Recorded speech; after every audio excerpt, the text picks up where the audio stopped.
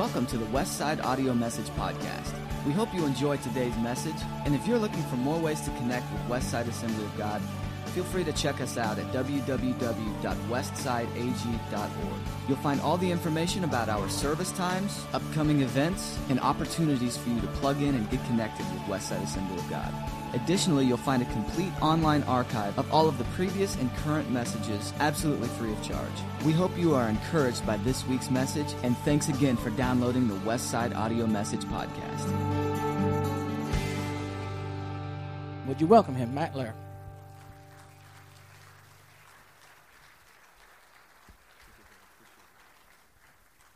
Good morning. What a privilege it is to be here this morning. But hey, listen, this morning's not about me. It's not really about my past or where I've come from. This morning's about you. And I want to share this message with you this morning titled, How to Fix Your Spouse. Somebody here know of a spouse who needs fixed? Go ahead and raise your hand. Yeah, come on. It's okay. You know, I get it. You know of a spouse. Yeah. And I want to bring this message to you this morning. And as shared, I live in the arena of hurting couples all across the land. I live there. The last X amount of years, I don't know how many, my wife and I have been just engulfed in family concerns and family issues. And I want to unpack that for you this morning. But if you're here and you're not married, stay tuned in. If you're not married, maybe you're a young one. I see some young ones in the room, and if you're here and you're not married, stay tuned in because there's a day you will be. It's coming. It's right around the corner. It's not that far away. Stay tuned in. And if you're here and you're not married, and maybe you never will be, maybe you're older, maybe you're widowed, stay tuned in as well, and here's why. Even though you maybe never will marry, you know someone who's hurting. God's going to bring someone to you who has an issue in their marriage, and they're going to come to you for answers. I want you to be ready. I want you to be ready for an answer right out of Scripture. I want it to be compact. I want it to be short. I want it to be effective. And I believe the message this morning is exactly that. Be ready. Be ready. And of course, if you are here and you're married, happy or glad, mad or sad, it doesn't matter. This message is certainly for you. And I brought my toolkit, if you haven't noticed, because I want to go over some thoughts and ideas on what tools that you may have been using to not only fix your spouse for years, but maybe other people. And if you're here and you're not married and you're single, here's the truth. I started learning how to fix people way before I was married. With my tools, not God's, mine.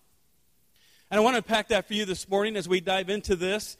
And so if you've got your Bibles, grab them, open them up to 2 Chronicles 7:14. I'm going to take you there in a little bit. Get ready for that. 2 Chronicles 7:14, that's in the left-hand side, the Old Testament, the first quarter of the Scripture. 2 Chronicles 7:14. And as you're doing that, I got to be honest with you this morning, I'm not perfect, and neither is my marriage. My wife, a beautiful woman, smart, extremely gifted in so many areas, we have issues. It's going to start right there. We're not perfect. Matter of fact, when I first got married to Pam, I'm not sure she knew what she was getting into when she married me, and I went over to her condo to load up all of her furniture. This is in Bettendorf. She sold her condo to move in with me. And it was a day or two after we were married, and I drive over there with this my brother's trailer, and I hooked up this old beat-up trailer to my truck, and I back up to her condo with all her furniture ready to load up and bring into our new home. And you got to know something about Pam. She's very organized, very tidy, and she's very safe. And I'm not so much.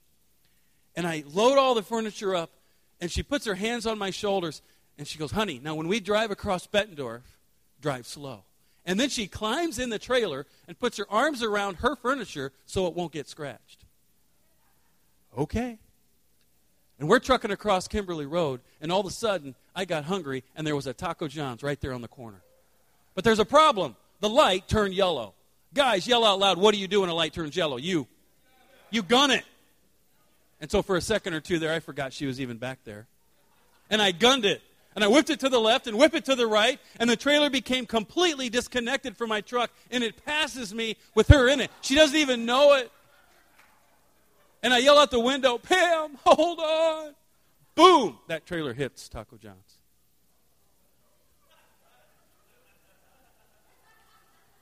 She gets out, and then I get out, and we exchange some words. And then I go in and get 2 tacos and a Mountain Dew. Hook it all back up. We go home. And that's how we started marriage. Somebody here needs fixed, right? How many thinks it's her? Oh, my goodness. What I want to do this morning is take your mind and your thoughts before we even dive into Scripture, and I want you to look in the mirror right now for a moment. Whether you're married or not, and whether you're a young child or not, I want you to look in the mirror right now. And I want you to be thinking about what tools you're using right now to fix people. The first tool I want to bring to our attention is a hammer. It's anger. It's a tool that I use when I don't get what I want. Maybe it's at work. Maybe it's at school. Maybe it's with mom and dad. Maybe it's with your spouse. It's a tool that I choose. I'm hurt. My expectations aren't met. I'm going to use this to fix the situation. I'm going to take control. I'm going to use this. By the way, in all my life, I have never accidentally grabbed a hammer. It's always by choice. I've decided to use this. The Bible says man's anger never produces the righteousness of God. It doesn't say sometimes it does. It says never. When I look back at my life, and I've used this on my wife, it brings tears to my eyes. I'm guilty. By the way, I can't think of one time I've ever used this tool, and it's ever yielded fruit. Not once. Another tool that I think we're guilty of using is a screwdriver. Now, it doesn't look all that harmful, and I like to look at this as manipulation. It's kind of like I'm going to manipulate the friendship. I'm going to manipulate the relationship. And maybe if you're not married, you're doing this with friends and family, co-workers. I don't get what I want. I'm going to figure out a way to get what I want. Hell, how about this? I'm going to behave in such a way that my wife is going to yield. Maybe I'm going to be dominant. I'm going to be intimidating. I'm going to raise my voice. I'm going to try to put her in a corner. Or maybe I'm going to retreat. Maybe I'm going to play the silent treatment. I'm going to shut down and pull away. I'll show her. I'll show him. I'll get where I'm wanting to go. Matter of fact, sometimes we use anger as manipulation. I learned when I was a little kid how to start doing that. Another one, you can't quite see it from where you're sitting. It's a little handsaw. It's got little bitty fine teeth, and it cuts both ways. It's what I call criticism. Words. As a matter of fact, you don't have to yell, don't have to be mad, don't have to be demonstrative. I don't have to be screaming. I can use words that cut. Matter of fact, finish this quote for me. Sticks and stones will break my bones, but words will never. That's a lie from Satan. Your bones heal. Bruises go away. But sometimes it's the words that we choose that wound somebody for a lifetime. I could probably sit down and interview every single one of you, and I could say, hey, share with me a time in your life that somebody spoke a word into your heart and into your mind, and it made you feel like there was no mountain you couldn't swim, or no mountain you couldn't climb, no ocean you couldn't swim. Somebody spoke a word into your life that made you believe that you were valuable. And each one of you could probably recount a time. Or maybe I could also ask you the question, when did somebody hurt you? When did somebody say something to you? Maybe it was a spouse. Maybe it was a friend. But those words cut, and it made you doubt that you would ever amount to anything. Often in marriage, I've used words of criticism to fix my wife. In my younger years, immature, foolish. And as soon as those words rolled off my tongue to Pam, as soon as they went out of my mouth, I wish I could have just grabbed them and brought them back, but it was too late. They did their job. They cut. And again, I look back at that, and I weep sometimes. God, forgive me. Pam, forgive me. Another tool, this could be a guy tool. I don't want to just pick on guys, but it's earplugs. Sometimes we use these to tune our wives out. Like I put them in, and it's selective hearing. You know, I'll fix her. I'll just disconnect her. I'll put these in and catch only 1 out of 3 words. Doesn't seem too harmful. By the way, every one of these tools will ruin a marriage. Every one of these tools will ruin a relationship. And lastly, and I could go on, is duct tape. Duct tape. Oh, the things we can do to fix people with duct tape. And I know a few people here, Mr. Boots.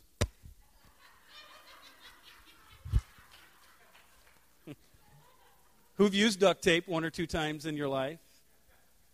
And the way I look at duct tape in marriage and in relationship, especially marriage, is we're fighting for control and power. I'm in control. I'm the one. I'm the husband. I'm the head. I get what I want. And sometimes I misuse Scripture. I misunderstand what it means to lead my family. We fight for power and control. Matter of fact, it says early on when Adam and Eve sinned, one of the curses upon mankind is the woman would be after and seek after the man's role, the man's position. In the very next verse it says, then she became subject. He put her subject to him. Hey, this battle's been going on ever since the beginning. And by the way, sometimes I want to take a piece of duct tape. When Pam says something I don't want to hear, maybe the Holy Spirit's speaking through my wife to me, right? That happens. You guys know that? The Holy Spirit will speak to you through your wife. Amen? And sometimes I don't want to hear it, so I'm like, honey, I'll fix you. Come here, a little closer. I got just the thing for you. The truth is, I do need to use duct tape, but not on her. This morning, I want you to look at yourself. What patterns do you have? What kind of a series of broken, hurting relationships possibly have you left behind? What kind of a trail? What kind of a pattern? Matter of fact, as you think of these tools, I want you to imagine one word for you. It's your flesh, our flesh. That's what this is. It represents Matt's flesh, my flesh. And my flesh may act differently than yours. Or another thought is it's our sin nature. We're all born with it. What pattern did you bring into marriage? What pattern have you been fighting your whole life? There is a solution. There is an answer. There is a passage. There is a way. Matter of fact, just to clear the room right now, I think we need to all understand something this morning. We're all flawed. How many of you know that? Every one of us is flawed. I think it's wonderful to enter into conflict with somebody realizing this. Matt, I am flawed. So, to make sure that you clearly understand that, turn to the person next to you right now and say this to them. You're not perfect. Just tell them right now. Let it sink in. Yep, let it settle. It's going to take some time. It could be a shocking moment for them. And now look back at them and say, neither am I. With all of this in mind, let's turn to Scripture. There is a solution to this, and it's too simple. It's almost so simple, it's hard to even believe. And sometimes we live in a society right now where we don't want simple. We want this algebraic formula. We want this calculus. I want some great philosopher to come in here and give me these amazing, unbelievable statistical words. How many of you know the answer is often simply found right here? So let's read it. 2 Chronicles 7:14 says, if my people who are called by my name, let's just stop right there. If. I love this word. Every time I study Scripture, I circle the word if. Why? It's a word of condition. It is a word of condition. God's blessings are extremely tied to conditions. If. He goes, if my people, that's us. If only my people would do three things. He says, if my people who are called by my name will humble themselves and pray and seek my face and turn from their own wicked ways. Right here. Then, there's that other key word. Anytime I see the word if, not far after that, you're going to find the word then. Then, I'll hear from heaven. I'll forgive your sin. And I will heal your land. I'll heal your home. I'll heal your marriage. I'll heal your broken heart. I'll heal the wounds. I'll heal the victimization spirit where I'm a victim to everything. He says, I'll heal you. And I want to unpack that for you this morning. This is the formula that I want you to give someone. Somebody comes to you. They got this long list of grievances. I just got a text late last night from a woman. I don't know why she's texting me. I texted her back and said, don't text me. Call my wife. But she sent me this long list of grievances to her husband. He did all these things against me. Someone's going to come to you with this list, and maybe you have a list right now against your spouse. And I want you to know that maybe your list is accurate. Maybe all of your accusations are accurate. Maybe all the things that you're listing is exactly what they're doing against you. But this scripture here says, if my people will just humble themselves and pray and seek my face, turn from your own wicked ways. So step number one in fixing a broken family or a broken relationship, number one is to humble yourself. That's what it says. If my people just humble themselves. As a matter of fact, when I dove into this scripture years and years ago and I built this message, I looked up the word humility. And by the way, I'm not a naturally humble guy. I have had to become broken many, many times by the Lord, and He's still breaking me. Matter of fact, I found something extremely fascinating about the word humility. The Bible talks about humility or being humble over 87 times. It's mentioned over and over and over and over and over and over in Scripture. I realized as I was studying this, it's like you can't be too humble. It's not like you're going to get to heaven one day and God's going to say, hey, you did a pretty good job. You didn't have to be so humble. That conversation won't happen. As a matter of fact, I said, Lord, in this study, I said, Lord, show me a man in Scripture that I can emulate. Show me someone in Scripture. I mean, I know we're all supposed to be like Jesus, but sometimes being like Jesus just seems too hard for me because I'm flawed, right? Jesus wasn't. And all of a sudden, He gave me this guy's name in Scripture that I have studied deeply over the years, and his name was King David. And I want to share a few thoughts with you, and before I do, I want you to know that King David wasn't perfect, and he had flaws, and if you bring flaws into this room this morning, there's hope for you. Why? Because David, even in his flaws, I want you to know that in the New Testament, David's name is mentioned over and over and over with legacy, with amazing heartfelt feelings from the Lord, and from all his legacy followed him. He didn't spoil it. There's amazing reverence about David over and over and over in the New Testament. So what I did is I said, okay, Lord, that's cool. I would love to leave a legacy. God, even though I'm flawed like David, it has issues, I want to know how can I leave a legacy and not blow it. And so I wrote down, next to King David's name, a couple flaws. As a matter of fact, I wrote down 3 kings' names that led consecutively: King Saul, King David, and King Solomon. And I said, well, let's look at these 3 kings. Let's observe the good. Let's observe the bad. What can I take away for my own life? And here's what I learned about these 3 kings. First of all, King Saul, I wrote next to his name. He had it all. God's favor fell upon King Saul. He was lifted to the highest level. God's favor fell on this man. But get this. He lost it all. Every ounce of God's favor was taken away, because he became arrogant and prideful. So I wrote next to Saul's name at the end of his life, he became unteachable, he became prideful, he became arrogant. And all of a sudden, he had an accountability partner. His name was Samuel, who was a prophet that God brought him. And he turned his back on Samuel and said, I don't need you, I don't need you, I don't need you. And his life ended by running a sword through himself. No honor. And his name, is it found in the New Testament over and over? No. Then I wrote down next to King David that he had sex with another man's wife. He had committed adultery, and to make things worse, he had her husband murdered, who was a good man, a soldier that worked for and protected David. He had him murdered, and then he was full of lies and deceit. So I wrote down adultery, murder, lies, deceit. And then I wrote down his son, Solomon. He reigned. And God said, hey, when you reign as king, don't marry foreign women. Don't marry women who believe in false gods. And he did it anyway.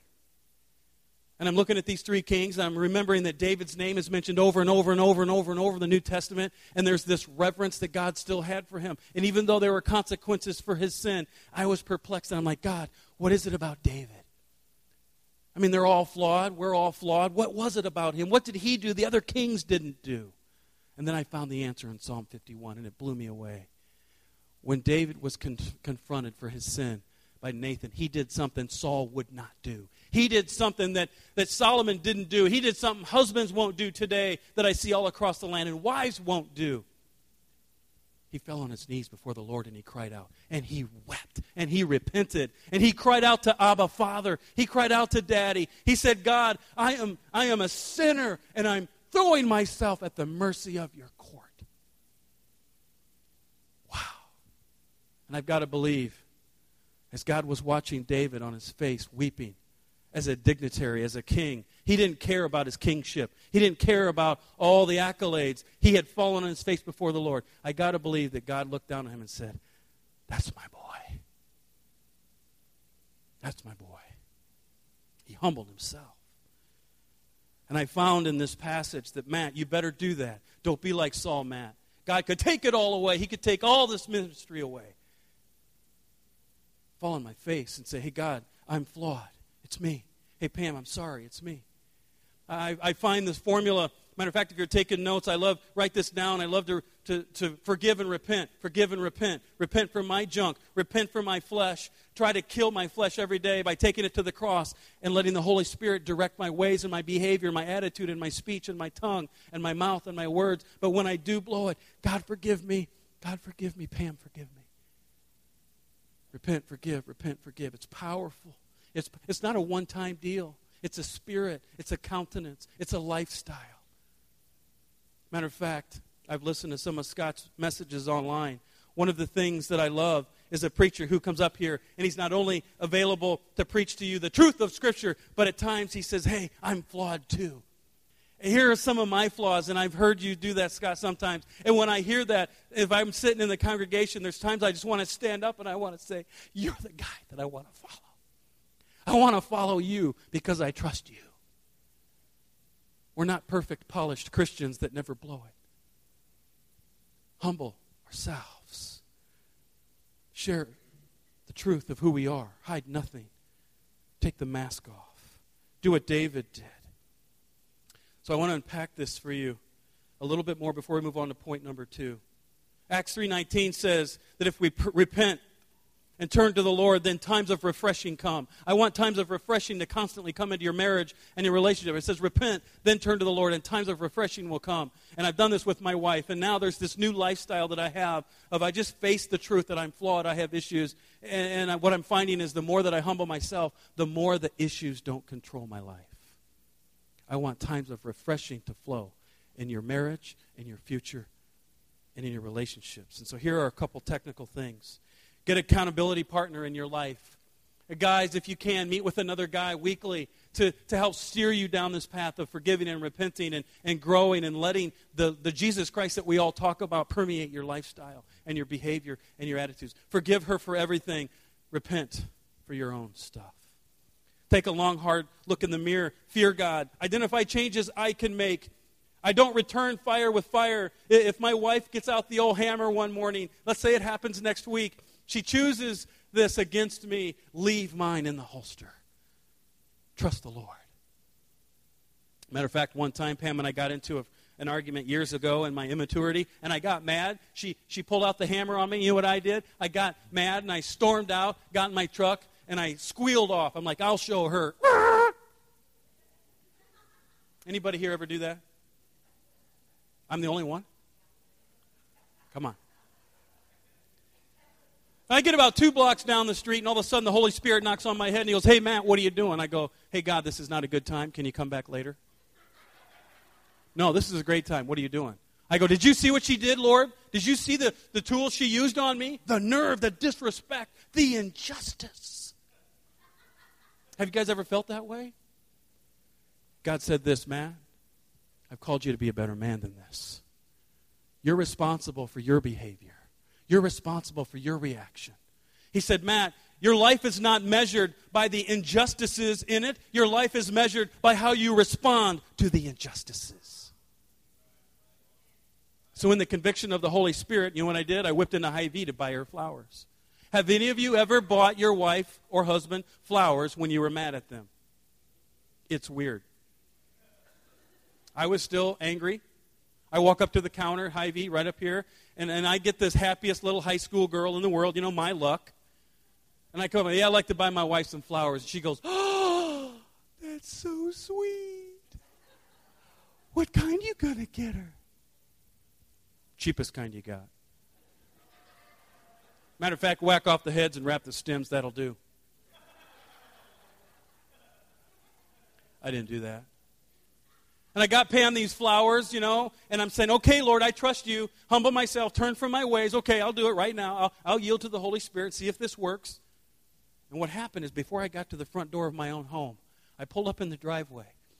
And the Lord started to heal my broken heart and my victimization spirit. And I sat there and I started to weep as I thought through the things that I said to my bride. The Holy Spirit started to heal me. I'm the problem. Now, I thought I would kick the door open and hand her the flowers and she'd melt in my arms like the movies, right? Yeah, that didn't happen. It took her a while to warm back up to me. But it wasn't long after that she came to me and she goes, Hun, when you walked in the door with those flowers, it made me glad I married you. Humble yourself. Seek the Lord. Turn from my flesh. I don't always do it right, but I'm trying. And so, husbands, I want you to love your wives when it seems impossible. Love them in the moment of desperation. Love them in the moment of your wound. Matter of fact, do you know that your love for your spouse, your love for people is never proven, never ever proven when things are great and they treat you well and they're wonderful to you. That's not where you prove your love. The Bible says that even the pagans, those who hate God, love each other. But he says, I want you to love those who hate you. And when the wife or the husband pulls out a tool of hate and they use it on you, it is in that moment you get to show them the real you. Who am I? Matt, who are you when you're wounded? That's the real me. I want to prove to Pam over and over when she wounds me my love for her. The Holy Spirit is in you. You can do this. Wives, I want you to respect your husbands even though they don't deserve it. You might give me a long list of reasons why they don't deserve your respect. And if it's only fair that we love you when you don't deserve it, we're asking you to respect us when we don't. I want you to realize that God changes people. God changes people, not you. God changes hearts, not you. It's not your job to be the supervisor of your spouse. Let God do that. Get out of his way. Duck, right? Duck. Get out of God's way. He'll take care of your spouse with his timetable, not yours. I realize that Pam's spiritual development is between her and the Lord, and I'm going to love her, and I'm going to lead her the best I can, but I'm certainly not going to spurn her. Matter of fact, one time I was on my knees, and I was praying to the Lord. I was angry. I was wounded because of a fight Pam and I got into early in our marriage, and I remember I was on my knees, and I hadn't gone through all this stuff yet, and I'm on my knees, and I'm praying, and I'm like, God, the things that she said to me, and he said this. He goes, Matt, put your tools down and get out of my way. I said, well, what do you mean, God?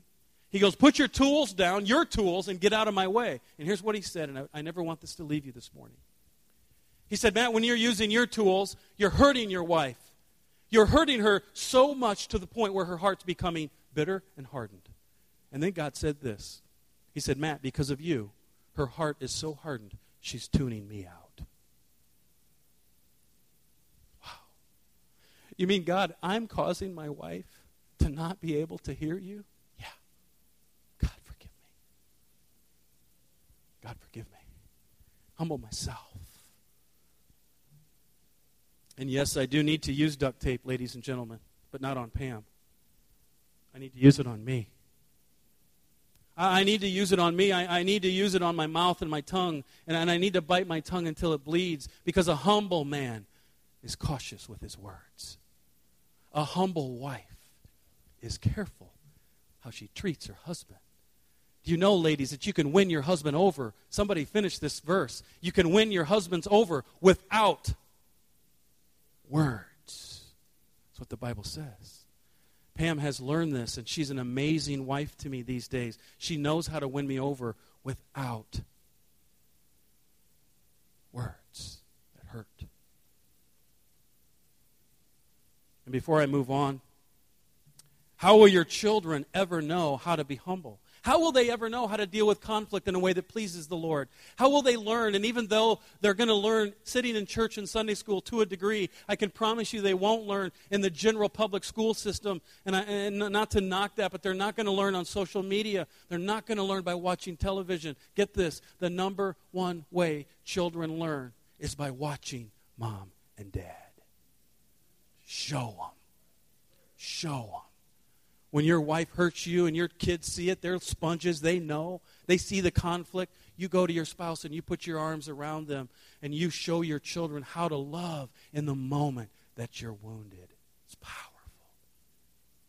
Because one day they'll grow up and they'll say, what did Dad do? What did Mommy do? That's what I'll do. Number 2 is to seek God's face. So here's the formula. Number 1 was to humble yourself. Formula number 2, seek God's face and seek Him. And some of you might be saying, well, hey, I'm here. I'm in church every Sunday. Check. Hold on. Do you know there are levels of seeking the Lord we know not of? Do you know we can't out-seek Him? We can't seek too much. We can't pray too much. We can't read too much. We can't study too much. We can't be in his presence too much.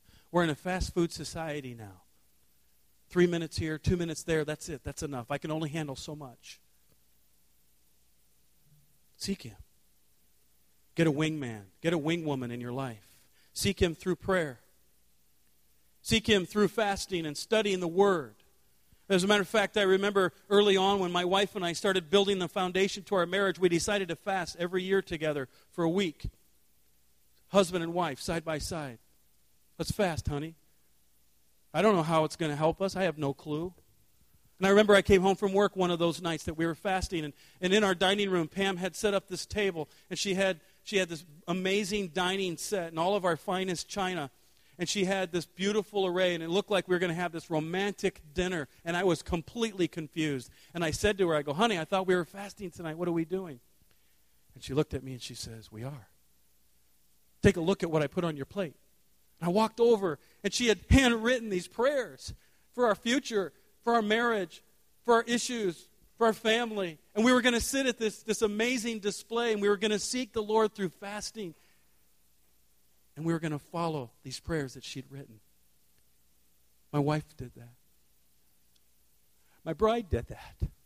Wow. That's romantic to me. Forget about these stupid TV shows today. That's not romance. Romance is when my wife helped me seek the Almighty God. Wow. That'll help a marriage. Study the Word. Or how about this?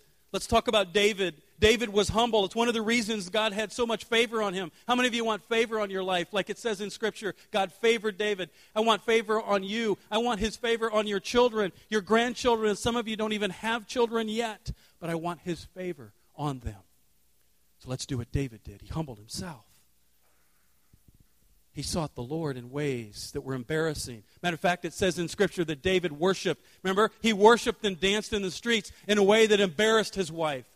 You know what he said? And I could just see him saying it to her. So, I'm going to worship my Father. And this morning as I watched some of you raising your hands and worship, do you know that in heaven it's going to be unbridled? Do you know it'll be unbridled worship? What if King David stood right in front of you this morning, in front of your pew, and he was here just this morning in his own natural way worshiping? What do you think you would have observed? It would have been unbridled. And again, I'll bet you, as God was watching him, and he was in the streets dancing, and his wife says, you're making a fool of yourself. I'll bet you God was looking at him saying, that's my boy. That's my boy. God's favor was on this man. If only I could humble myself and seek the Lord in a way that I didn't care what people thought. So many of us don't seek him enough. When times are tough, seek him. When times are good, seek him. I remember when I was in college right here in the Quad Cities many, many years ago, 20-some years ago, just like many of you, I was at this stage in life where I was insecure. Am I ever going to amount to anything? Am I ever going to get a job? Am I ever going to get a girlfriend? Am I ever going to get married? Am I ever going to get a house? And in college, we all worry about these things swirling around. And I remember every Saturday or so I would take my Bible and I'd go to the park by myself. And I remember I'd sit on the bench and I'd read and I'd seek him and I'd seek him. And sometimes I'd sit there all by myself and I'd cry. Seek him. Real men cry. Real men cry out. Real women cry. We cry out to the Lord. Seek him. He'll hear you. He's there. Seek him. So many people want to get out of marriage. Oh, I want to get out. All these things they're doing to me. Hey, have you sought the Lord? No. Seek him. For how long? Oh, let's see. 10 years. Try for 10 years. Don't come back to me for 10. Seek him for 10 years. Be 10 years of patience with your bride. And then we'll come back and we'll see how you're doing. Well, why 10 years? Because it'll get you through this moment of anger. Seek him. And number 3, as I close this morning, this is the formula right here in this scripture. It's too simple to be true, but it's powerful and it works. It works for nations. It works for homes. It works for families. It works for churches. It works for pastors. It's to humble myself, seek the Lord, turn from my flesh. And this last piece is the hardest. So you turn from my flesh. Well, how do I do that? What flesh? What? I want you to write down if you're taking notes on your little note-taking guide. What flesh, what sin habits have you brought into the room this morning? What's the one thing you should turn from? Is it the words? Is it the lips? Is it the criticism? Do you retreat and shut down? Because both can be dangerous. I want you to write down on that piece of paper this morning, whether you're married or not, what flesh habit do I have when it comes to conflict? Because that's what I need to turn from. As a matter of fact, I'm going to read this quickly in 2 Corinthians 2, 5 through 8. It's one of my favorite verses. It's what I call the most amazing love plan you'll ever see. And I'll read it to you quickly. You don't even have to turn there for time's sake. It says, if anyone causes you grief, they've not so much grieved me as they've grieved all of you to some extent. And then here it says in the next verse, the punishment inflicted upon them who cause you grief. So I want you to imagine right now, somebody's causing you grief. Maybe it's a spouse. The punishment inflicted upon them for causing you grief, get this. The punishment inflicted upon them by the majority is sufficient. Now instead, you, implying you shouldn't punish them. It's not your job to punish those who cause you grief. It says, now, you instead ought to forgive and comfort them so they will not be overwhelmed by excessive sorrow. And then it says this, I urge you, therefore, go, reaffirm your love for them. In other words, you hurt me, I comfort you. Pam, you use your tools on me, I'm going to comfort you. And it says here the reason, so they're not overwhelmed by excessive sorrow for what they've done. In other words, my wife's going to sin from time to time, and I need to be a man of grace. I need to be a man of grace. I went to her once and I said, honey, no matter what you do to me for the rest of our marriage, no matter what happens, I want you to know that I feel. And if you never completely break some of your habits, I want you to know, Pam, that I'm still the luckiest man in the world to have you as my wife. And I'm not going to hold you on a meat hook. And I'm not going to point my finger every single time you trip and fall. Matter of fact, Pam, I'm going to try to comfort you when you hurt me. And for a moment here, I want to speak to the young kids who are not married. I'm going to ask you to make a commitment that you never, ever marry someone who doesn't know Jesus. And this verse is why. It's not because we're mean and we're rule-bound. It's because we love you. And we want you to marry someone who can love you when you blow it. No matter how good-looking he is, ladies, don't marry him if he doesn't know Jesus. Because there's a day you're going to act or behave in a way where you're going to want him to love you and comfort you. And the only way he can is if the Holy Spirit's in him. That's how we can do this, is let the Holy Spirit lead us. And no matter how pretty she is, guys, if she doesn't know Jesus, walk away. Because there's days you're going to blow it like I have with Pam.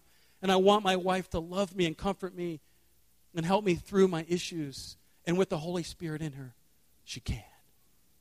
That's why I want you to marry someone who knows Jesus. And as I close, I've got a final story. Some of you might be thinking, Matt, I get it. Humble yourself, seek God, turn from your ways. But why are you so animated about this? Why is this so important to you? I get it. I think I can apply it. And why are you so anxious to share all this? And I do have a reason. As a matter of fact, a guy shared something with me years ago that changed my life forever. He came to me and he said this. He said, I got married at a young age. My wife was 14 when we got pregnant. She got pregnant at 14 years old. And then we had our first child. Our marriage got pretty rocky. We had another child. And all of a sudden, he went off to the military. He comes back, their marriage got worse. They got saved, marriage got worse. His wife comes to him and she says this. She says to him, I don't love you anymore. Matter of fact, I've been seeing another man for a long time. I'm out. And there this man stood at a crossroad. Some of you right now might be standing at a crossroad. Or maybe you're going to face a crossroad. And there's one of two paths to choose. He had one of two, not three, not more. One is a path of forgiveness and to comfort his bride somehow, some way. Or the other path is a path of contempt. I'm going to hold her in contempt for everything she's done, everything she's doing. And I don't know how, and I don't know why, but here's what he said to his bride. He said, you go ahead and you take however long you need with your lover. And when you are done, you come back to me, and I will love you all the days of your life. And he chose this path of forgiveness, and she left him. He stood on this promise right here. He stood on this passage. And the months went by, and it was hard, and it was difficult, but he forgave, and he realized he had flaws. And he humbled himself and sought the Lord and turned from his flesh. And the months went by, and all of a sudden, a year later, he gets a knock at the door. And he opened it up, and there she stood. Will you take me back? Yeah. Yes, I will. And that couple is now married 60 years. Matter of fact, I want to show you a picture of them. 60 years, and they had 4 more sons after that. And one of their sons is me.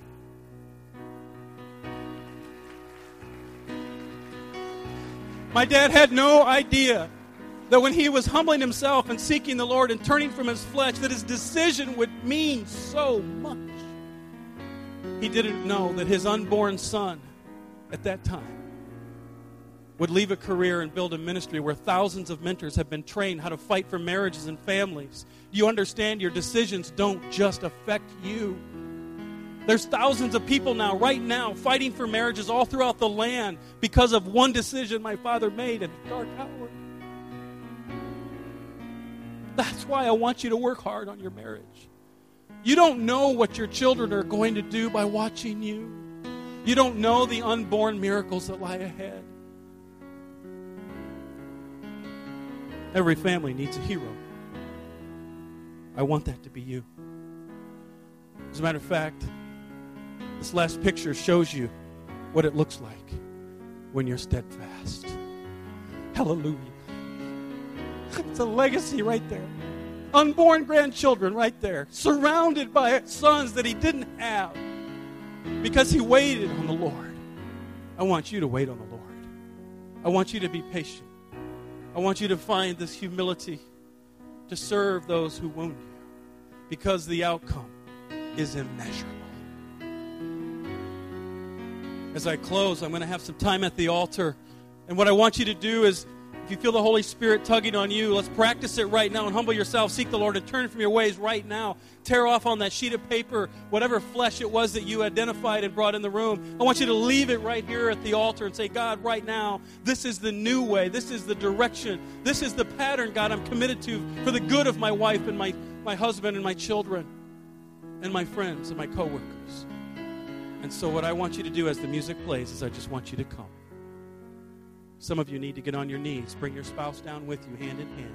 Say, hey, babe, it's me. Forgive me. Start with me. Married or not, bring your flesh to the altar. Come. We're no hurry.